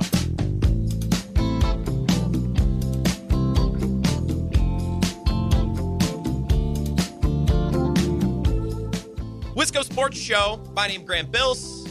Hope your week is off to a good start. We're getting all of our Jordan Love thoughts out in the open. We're getting this topic kind of buttoned up and pinned down before we get into the real season, where probably not going to talk about Jordan Love a whole lot, unless Aaron Rodgers gets hurt, which nobody wants. Reasons to be patient. Reasons to take our time with Jordan Love. There are many. A couple of reasons to keep expectations higher with Jordan Love. Man's a 26th overall pick. They traded up to get him a first and a fourth round pick. Those guys, they need to work. It's not like Brett Hundley. It's not like Tim Boyle here. This isn't a project that we're keeping in the garage. Like, they invested serious draft capital into this guy, and they flipped over the apple cart to get him. It's like they had a girlfriend who was a 9, and they knocked it all out of whack and upset said girlfriend, hoping that they could find a 10. Better be a 10, right? I don't know, quarterback age, contract price, that all factors in too, but that shoots the whole analogy to hell, so we won't talk about that. Couple of good texts to get to. Dave says, the question is this year 1 or year 2 for Jordan Love? I'd say year 1, since he never even suited up. Only classroom work doesn't equate to field work, so we can give up on Love for 2 more seasons after this. Wait, Dave, so you're saying, hold on. So you're saying that this is actually Jordan Love's rookie year? Well, if that's the case, then everything I've said up until Jordan Love needs to be adjusted. Every take that I've said needs to start the show over then. Fine. Kind of an intimate program, really. We're not going to start the show. See my point, though? That changes everything. Right? Talk about year 2 versus year 3. Maybe we're really in year 1 of Jordan Love. We're not starting the show over. No time. Too much to get to. He also has an analogy. God, Dave, what is going on with you today? Think of Love like a firefighter trainee. You can learn all you want about fighting fires from books and listening to one of the best ever, but you don't know what you're talking about until you actually get into a burning building. Apt analogy, if you ask me. Dave, that's better than apt. That's fantastic, and maybe Firefighter Greg can chime in on this, unless that's just his nickname. Firefighter Greg, are you listening? Are you a real firefighter? I'm assuming. It'd be an odd nickname to have. You'd be kind of a poser if not. That's a great comparison. You can do all the classroom work you want, but until you get out there and play in a real game, right, I don't know that you can really call yourself a firefighter. You certainly can't be an expert. You learn by doing. Reasons to be patient about Jordan Love. I really did a pros cons list, right? Like It's Always Sunny in Philadelphia, where you get the board and what reasons on this side, if we're arguing about evolution, or the episode where Dennis spills a bowl of cereal in his car. Reasons to be patient. He doesn't have to start this year. That changes how we think about him, right? It's like evaluating somebody who's learning how to drive. Did they just get their permit yesterday, or are they taking their driver's test tomorrow? The timeline there is important, right? Because if you're just learning to apply the brake before you change gears, first day with a permit, that's good. You're right on track. But if you take your test tomorrow and you're like, where's the turn signal again? 2 different things. Very different. It's different with Jordan Love. Number 2, we didn't get to see Jordan Love play with Devontae Adams or Aaron Jones or the top O-line, right? I like a chopped analogy here. If we're talking about apt analogies, I think we should go the Food Network route. If you give a chef Cheerios and milk, well, I guess Cheerios and milk go well together, so that wouldn't work. Let's say Cheerios and blueberries, although now you could make a crumble, right? I'm just too good at this. Damn it. If you give him a bunch of random ingredients, you should expect kind of a random dessert, right? And Jordan Love was working with an assortment of random ingredients. That should change how we view the meal that Jordan Love is making, which was just kind of a ho-hum, good and bad. Number 3, Jordan Love hasn't played since 2019. That should change how we feel about what we're seeing in 2021. As Dave says, this is kind of his rookie year. It's his first year because he hasn't had a chance to play yet. Now, there are also reasons why we should, like I said, have expectations. He's a first-round pick, plus the 4th they traded for him. They also kind of messed up the whole trajectory of the organization and almost got their MVP to retire, even though I don't think he was ever going to retire. But they did certainly turn over the apple cart for this guy. 2 reasons why you kind of need this guy to be good, kind of. Even though we should be patient, he still needs to be good at some point. Here's my stance on Jordan Love. If you're like, Grant, get to the point. What's your take? Well, I'll give it to you. Here you go. Start recording now. This could be a promo. We can use this after the fact. My stance on Jordan Love really hasn't changed since the first preseason game. Now, he only played in 2, but he played in the first and then sat out the second, played the third. 35 pass attempts when all was said and done. My stance on Jordan Love really hasn't changed since the first preseason game. It was boring. In a good way. Boring is good. I will not remember these games. In 11 years, if Jordan Love, God willing, is the starting quarterback for the Packers, which if that's the case, turns out he's pretty good, I'm not going to remember anything from these preseason games. They were boring. They weren't memorable, which is great. They weren't so bad and awful and miserable to make me freak out, and they weren't amazing to the degree where our expectations get all out of whack and this thing gets weird. It was boring. It was middle of the road, which is perfect for where Jordan Love is in his career right now. Now, if anybody tells you about Jordan Love, sorry, Big Joe, I'm going to put you on blast, that he's terrible, that he's garbage, that he was awful. No, he wasn't. He wasn't bad. He wasn't terrible. He wasn't garbage. Just like he wasn't amazing. He's not an MVP. He's not Patrick Mahomes. He's just boring. He's in the middle of the spectrum. There's no extremes here. Right? He's not garbage. He's not amazing. He's right in the middle, which at this moment, not only for Jordan Love, but for the Packers as well, and the balance of this weird quarterback love triangle that they got going on. Another nice, see what I did there? It's actually okay for him to just be boring, middle of the road. He wasn't garbage. He wasn't terrible. We have a good starting point. There were some good throws. There was a throw that he made to Malik Taylor, who we're going to talk to coming up in the next segment. Or not talk to, but talk about. Unless anybody know. Does anybody know Malik Taylor? Does anybody have his phone number? We could try to get him on. Right? He made a couple throws to Malik Taylor. Some of them guarded by Tre'Davious White, who's one of the better corners in football. It's good. Thumbs up. I like that. On the run from the pocket. Then there were some bad throws. Okay, well, let's maybe quit it with those. Let's maybe cut those out of the game tape moving forward. Good starting spot. There was some good. There's some things to work on. So Jordan Love can continue to develop, and this whole thing stays in balance. And the Aaron Rodgers, Jordan Love, Matt LaFleur, Brian Gutekunst love circle thing doesn't get all thrown out of whack. Mitch and Madison, thank you for the text and the lyrics as well. I actually enjoy those more than the Kanye album. But I'm going to try it again. I got some advice from listeners. I know Downtown Billy's big rap guy, big rap head. I forgot to ask Billy if he's excited for the new Drake that's dropping this week. I think that album's going to bang.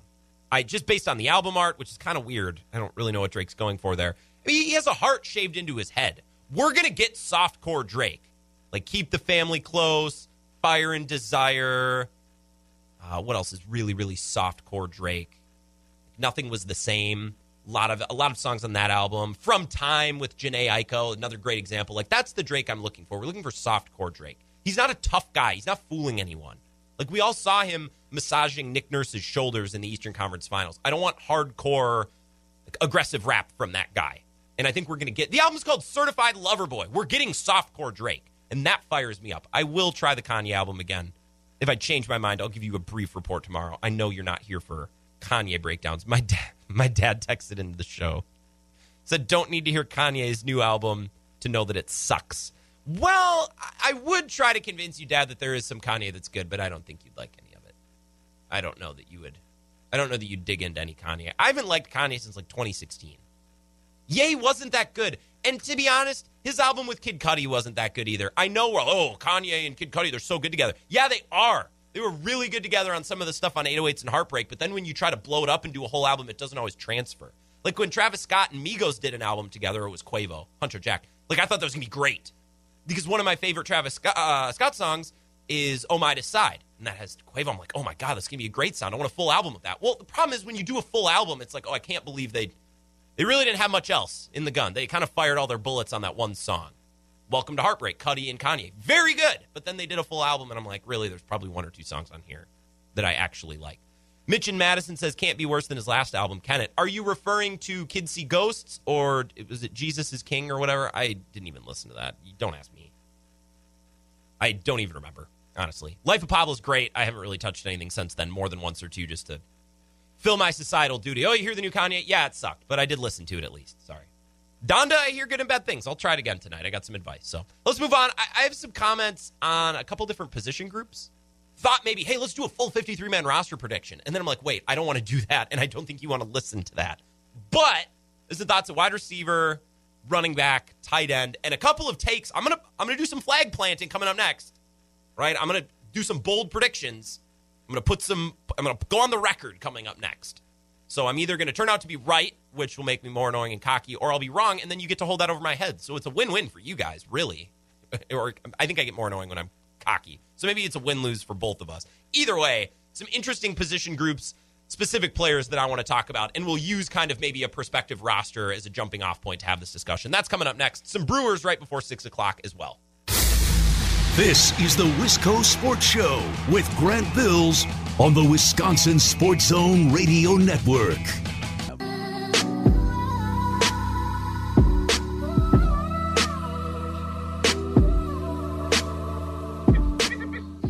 Wisco Sports Show. Things are getting heated on the talk and text line. Downtown Billy, a couple of points he raised. He said, you're telling me your dad does not get down to all of the lights. No, I don't think my dad, not even my Dark Twisted Fantasy. No, not even that version of Kanye. I don't think my dad gets into. My dad does chime in, though, and says, now, if you're talking Conway, we should have a Conway Twitty Day on the show. I can get down to some Conway. It's fine. I don't like Donda because it's so long. Who has the time? I don't have time in my day to listen to 30 songs. And Billy raises an astute point. He says, well, what about Scorpion, Drake's last album? It's like 100 songs long. It is, but I don't like Scorpion. I like old Drake. I like soft Drake, which, to bring this full circle, is what we're getting on Thursday. So check and mate to Downtown Billy, who's feeling bold today, I believe. 608-796-2558. My name, Grant Bills, on Twitter, @WiscoGrant. Going to do some Brewers things right before 6 o'clock. The last couple of minutes. Some thoughts on the Brewers' next opponent, the Giants, and how the series might fare. We're going to have to stay up late. I'm down for it. You down? Stay up late, buy some Mountain Dew. Brewers Slumber Party. We can do it on Twitter. It'll be a good time. If you're up tonight, we're going to have a fun time on Twitter. So that's when all the posers go to bed. And the true Brewers fans can tweet back and forth, unbothered by the casuals. I thought today to stay on the Packers, thought maybe, hey, let's do a 53-man roster prediction. I'll hype it up.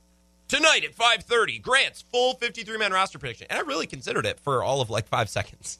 And then I'm like, wait, I don't want to do that. I would rather eat a lampshade than tell you the 6th and 7th man on the O-line or the D-line, because I don't know. Beat reporters always go hard on this, as they should. They're the ones that practice. They actually watch the tape, grind the tape, talking to the coaches, read their stories. Matt Schneidman had one out today. Bill Huber had one out today. Matt Schneidman is the one I'm sticking with because that's the most recent one I could find. Cut down day is this week. We'll hear more from Mike Clements about that in about 10 minutes. I do have some thoughts on the roster and certain players and position groups. So I just kind of want to talk through those. And we can leave the rest, like, oh, the 6th or 7th offensive lineman is this person. Okay, well, we'll just figure that out when the roster cuts happen, and then we'll react to it now. There's no sense in me trying to predict that. I titled this segment Roster Musings, not Roster Predictions, so then I can't be officially held accountable if I'm wrong. We're just spitballing here. Not anything official, although I do have a couple of takes that I want to lock in and go on the record, but no roster predictions. And as we're going along, you can chime in, send me a text, say, I really like this player, I think they're in a breakout season, this position group is really strong, or whatever. I have Matt Schneidman's roster predictions in front of me, and I think we're just going to use that as a reference point. We're going to use this as kind of our path, and we're just going to scroll down. I only want to talk about offense. Not that I don't care about defense, but we'll have time throughout the week if we really want to dig deep into some of that. We absolutely can. But I want to do offense. Why don't we start with quarterback? Hot take, but I think Aaron Rodgers is really good. They'll probably keep him. I would imagine he will be the week 1 starter. Wanted that on the record. Lock that in. All right, moving on. Wide receiver. I do actually think the preseason did the trick with this position group, right? We always go into the preseason. It's like, well, all of these position battles and who's on the roster bubble. And I actually don't think the preseason is super helpful with a lot of this stuff because J.K. Scott was terrible. He's still going to be the punter. Hunter Bradley was terrible. He's still going to be the long snapper. Now, that might change in a week or 2 or 3, but it's not like we got to the end of the preseason and thought, well, J.K. Scott sucks. We got to get a new guy. Well, if somebody comes available, sure. If he's really bad in the regular season, sure. But the preseason is only so indicative. I think the 2021 wide receiver battle was actually greatly enhanced and resolved by the preseason, which is rare. This group was always going to be Adams, MVS, Lazard, Cobb, and Amari Rodgers. Those guys were always going to make it. It was about the number 6 spot and maybe number 7, but I don't think anybody expects them to keep 7. They don't need 7 like maybe they did with Mike McCarthy. So it was all about the number 6 spot. Right? Will it be Devin Funchess? Will it be Equanimeous St. Brown, Malik Taylor, Reggie Begelton, Juwan Winfrey? One of these guys, right? Malik Taylor was great in the preseason. Not that the preseason means the world, but for the 6th wide receiver spot, you're looking for somebody who, was pretty good last year, pretty good this year. Well, are they going to continue to be good? Were they just a flash here and there? Can they stay healthy? Devin Funchess, Equanimeous St. Brown, they were hurt. You can't judge them. Yeah, I can. Because they're always hurt. Equanimeous St. Brown is always hurt. Funchess was hurt 2 years ago, 3 years ago. He's always hurt. Give me Malik Taylor. I feel good about it. Malik Taylor made a brilliant catch along the sideline. Great throw by Love. That was one of his better highlights. And then he shook Tre'Davious White for a completion down the field. Tre'Davious White's one of the best corners in football. It's that kind of thing that kind of reaffirms what the Packers were probably already thinking. It was probably Malik Taylor's job to lose, and it was going to be on Reggie Begelton or Devin Funchess or Equanimeous St. Brown to stay healthy and to prove it. The burden of proof was not on Malik Taylor. He had made this team before. The burden of proof was on some of these other guys, and they didn't do nearly enough. I think these 3 preseason games proved Malik Taylor is your number 6 guy. Lock it in. Feel great about it. Good spot to be in going into the regular season, right? Now, maybe that's the only position group that the preseason really locked in. Certainly the most obvious one. Running back, I also think we kind of knew before the preseason. I don't know that we needed the evidence to prove that this is how this is going to go. I love this running back group. It's going to be Aaron Jones, A.J. Dillon, and Kylan Hill. That's an easy one. And I think that was probably their hope before the preseason, and they saw enough from Kylan Hill. It's like, all right, cool. Why overthink this? I saw so many good things after the draft about Kylan Hill, and I was kind of skeptical because I don't know. Remember after the 7th round, they took Kylan Hill, and I saw a bunch of smart football people. Like, I immediately remembered Eric Eager, who's a friend of show, Pro Football Focus, immediately tweeted, like, that might be the Packers' best pick, their best value, 7th round, Kylan Hill. What an awesome get for them. And I'm like, well, really? He's a 7th round pick. If he was that great, why did he last until the 7th round? I don't know why he lasted until the 7th round, because I think he might turn out to be one of the better gets from this draft, one of the better running backs from this draft. And he lasted the 7th round. I don't know. He can help them in the return game. He can be a part of the passing game, which is really important in the LaFleur offense. He can add some versatility. They can use 2 of the 3 running backs on the field at the same time. Heck, put all 3 of them out there. Why not? And he's some injury insurance. If Aaron Jones gets hurt, okay, you have Kylan Hill. If A.J. Dillon misses some time, you have Kylan Hill. If somebody gets COVID, you have Kylan Hill. It's just a nice option as the number 3 running back. And also the money matters here too, because they paid Aaron Jones. Now, I think it's a really friendly contract. I don't think it's as bad as the Ezekiel Elliott deal or probably what Saquon Barkley will make, right? It's not a high-end, stupid money running back deal. It's not Todd Gurley. It is a second contract for a running back, which most people poo-poo no matter what. It's a swallowable contract, especially when you pair it with A.J. Dillon, who's on a rookie deal, and Kylan Hill, who's on a rookie deal. He's just coming into the league as a 7th rounder. So as a collective, as a group, that's a super cheap group, even if you're paying Aaron Jones star running back money, albeit I think a really smart, well-structured contract they could get out of after 2 years if need be. And you're not going to put unnecessary wear and tear on him because you have A.J. Dillon and you have Kylan Hill. I think it's a group that fits well together. What's the word I'm looking for? Not symbolic, not systemic. Symbiotic. There we go. The contracts fit together, the roles fit together, and all 3 of these guys, I think, work well in this offense. That's a group that I really like. Now, tight end. This is my big Packers take of the day, other than our Jordan Love stuff. I'm excited to talk about this. Matt Schneidman, in his roster prediction, The Athletic says Robert Tonyan, Mercedes Lewis, Josiah DeGuara, Dominique Daphne. Now, Jay Sternberger will be suspended to start the season, which maybe is the best thing that could have happened to him, because now if somebody gets injured, Tonyan, Lewis, DeGuara, Daphne, maybe he'll have a way to slide onto the roster. Let's assume everybody stays healthy. I have zero interest in Jay Sternberger. And here's a take that I want to establish today. I'm going to plant my flag on this hill. This is official. You can hold me accountable to the words I'm about to say. And if I'm wrong, please skewer me. It's fine. That's what's fun about sports talk. I want to plant my flag on the Josiah DeGuara hill. I think we are going to watch him and be like, wow, Jay Sternberger really sucked, huh? That guy just didn't have it going on. And it's not just the on-field stuff. It's not just the injuries or the suspension. Like when your position coach is talking about your off-field habits and how you don't know the playbook, and a lot of reports that Aaron Rodgers and him don't really get along. Like, that's just not. I have no interest in that. I don't need that. Give me Tonyan, Lewis, Dominique Daphne, even, and Josiah DeGuara. And I think Josiah DeGuara, I've seen more from him in like 5 plays before and after an ACL injury than I've seen from Jay Sternberger in like 2 full seasons now. I'm not saying that Josiah DeGuara is going to be the greatest tight end to ever play. He might not even turn out to be worth the third-round pick they spent on him out of Cincinnati as an H-back. But I think Josiah DeGuara will be much more useful, even immediately following an ACL injury, missing his entire rookie year, basically. I think he's going to be way more useful than Jay Sternberger ever was. That doesn't mean DeGuara is the best player in the world. That just means Jay Sternberger really, really sucked.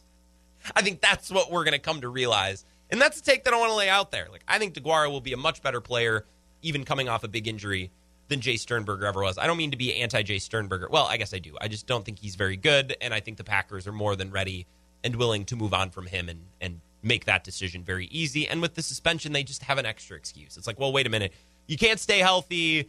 The quarterback doesn't like you. You don't work hard off the field. You don't know the playbook. What are we doing here again? Goodbye. Which maybe means that they didn't, not do their due diligence in the draft process. Maybe they're now overcompensating in the draft process. It's like, well, we really didn't understand what was going on with Jay Sternberger, so now we're only going to draft guys that we've known about since they were in 7th grade, like A.J. Dillon and DeGuara, right? Maybe now we're on the other end of the spectrum with draft evaluation, which I guess isn't a bad thing. I think maybe sometimes that leads to tunnel vision in the draft. Like you've read so much about A.J. Dillon and Josiah DeGuara that maybe you're too focused on them and you overdraft them and they turn into a draft crush as a result, which is never good for general managers. You want to take value. You don't want to take names. You want to take players and positions at positions of value. I don't know. Maybe they're overcompensating for what I'm sure they're perceiving to be a huge miss in the draft in Jay Sternberger, who's probably not going to be on the team in a few weeks after just only 2 years after being drafted in the 3rd round. It's a premium pick. Let's take a break. We'll hear a little bit from Mike Clements, an update from Green Bay as we're days away from roster cutdowns, and I want to wrap up the show tonight with the Brewers' big series starting with the Giants coming tonight. Final segment after this. This is the Wisco Sports Show with Grant Bills on the Wisconsin Sports Zone Radio Network. Now, a training camp update. In Green Bay, here's Mike Clemens. The Packers will head back to the practice field this week after losing to the Bills 19-0 on Saturday. On offense, after Devontae Adams and Marquez Valdes-Scantling, the number 3 receiver is Allen Lazard. Packers head coach Matt LaFleur says he had another great camp. I think Allen Lazard is kind of, I like to call him our goon. His goon, the team's wide receiver coach Jason Vrabel, says Lazard is a hard-hitting downfield blocker on running plays. It's usually a collision, and it's sometimes a violent one where literally he stares at the guy, looks him in the eye, and goes and puts his hands and his shoulder pads on a guy, and then he's coming back for the next play. So, just that mentality where it's almost a hybrid fullback on some of our plays. And the Packers are releasing players to reach the NFL's deadline of 53 on the roster by 3 p.m. tomorrow. Packers offensive coordinator Nathaniel Hackett describes the mood today throughout the offices and locker room here at Lambeau Field. It's a hard time. It really is. Throughout our time with those guys being here, with me, with the other coaches, I think that they truly know that we want what's best for them. They come into this building, we want to do everything we can to make them be the best version of themselves, be the best player. And I think that there's only certain things that you can control, though. And so you have to look at that and understand that's how it is and be confident that you got better. And as a coach, we want them to feel that from us and know that we love them. And I mean, we spent a lot of time with these guys and invested a lot, like I said. And, it sucks, but it's part of the business. Best Packers coverage.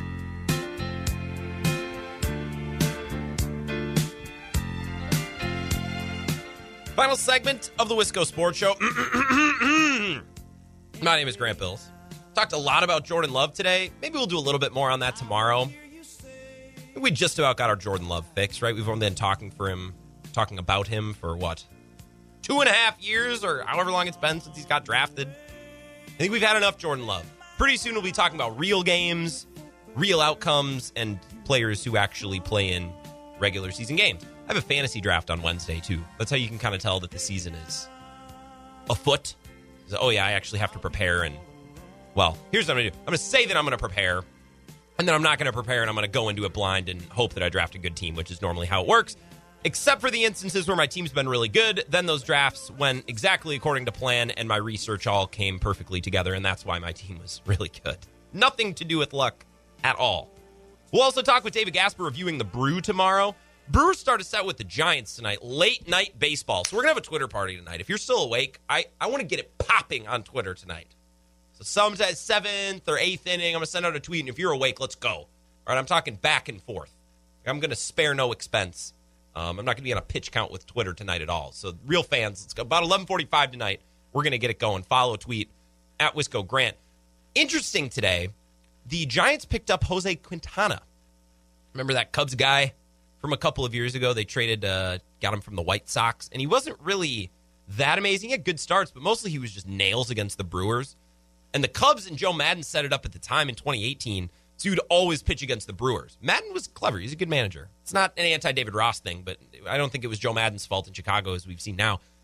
I guess last year he missed most of the season because he had thumb surgery. He cut his thumb while he was washing dishes, which is incredible. Reminded me of when Scooter Gennett cut his thumb in the shower. I swear, my life is boring because I don't get injured doing things like this. And if we had more time, if we had another hour of the show, then I'd say, what's your most random injury you've ever suffered? 608-796-2555. It'd be a great topic, but we're out of time. Dang. Don't have time to get to that. So this offseason, he signed a 1-year, $8 million deal with the Angels, and he's just DFA'd because he's been bad. But the Giants picked him up. And I think the Giants were like, well, this guy's been pretty good against the Brewers. Why not stash him? Why not? Maybe we'll use him as reliever, middle relief. I don't think they're having starting pitching depth issues like the Padres are. You can see the Brewers. Could be a weapon for him. I just think that's interesting. The Brewers have or have not put out the lineup. I see they tweeted. 2 minutes ago, they put it out right before 6 o'clock because they knew that I wanted to talk about it on my show. Thank you, Brewers. Thank you for the nod, getting this tweeted out at 5:55 p.m. Let's look at this roster. Wong, Yelich, Garcia, Narvaez, Tellez, Urias, Peterson at third, Jackie Bradley Jr., and then Corbin Burns is pitching. So no Adames. I hope he's okay. I wonder if they'll ask Craig Counsell about that pregame, but we won't know for a few hours because pregame will be at like 7 o'clock. I wish they could hold the pregame before my show was done so we could get that intel too. But hopefully it's just a day of rest for Adames. Maybe he's available off the bench. I don't know. Peterson's been good, and Urias has been good as well. He had a monster home run yesterday. I like late-night Brewer games. I'm looking forward to this tonight. I'm going to go home. I'm going to get in a quick workout. I'm going to mow the lawn. I'm going to take care of my manly duties around my house, which normally I don't have time to do because I get home, immediately turn on the game. When I get home, I'm going to get a workout in. I know you asked. I know you care about this. I'm going to tell you anyways. Get home, get a workout in, mow the lawn, make some food, and then when I'm all said and done, I'll probably have time to shower, too. I'll be squeaky clean by the time the game has started. I love this. Now, I don't have to get up early for work because I don't have a real adult job. I can sleep a little bit later. So these late-night games, I actually prefer them. I think they're a good amount of fun. And please, let's tweet along. Let's have a blast tonight. We can have fun on Twitter. Follow and tweet me at Wisco Grant. Tomorrow, we'll do some Brewers with David Gasper because this is a huge series, much bigger than the series against the Twins, which no shade to you Twins fans, but I don't have much to say about that series. This is fun, border rivalry game. Target Field is beautiful when it's not raining. The problem is it's raining all the time, so that always gets in the way of games. So we'll talk about Brewers-Giants tomorrow. Roster cutdowns are going to happen throughout the week as well. So we'll hear from Mike Clements and get the latest from Green Bay tomorrow. Same time, same place, Wisco Sports Show. Talk to you then.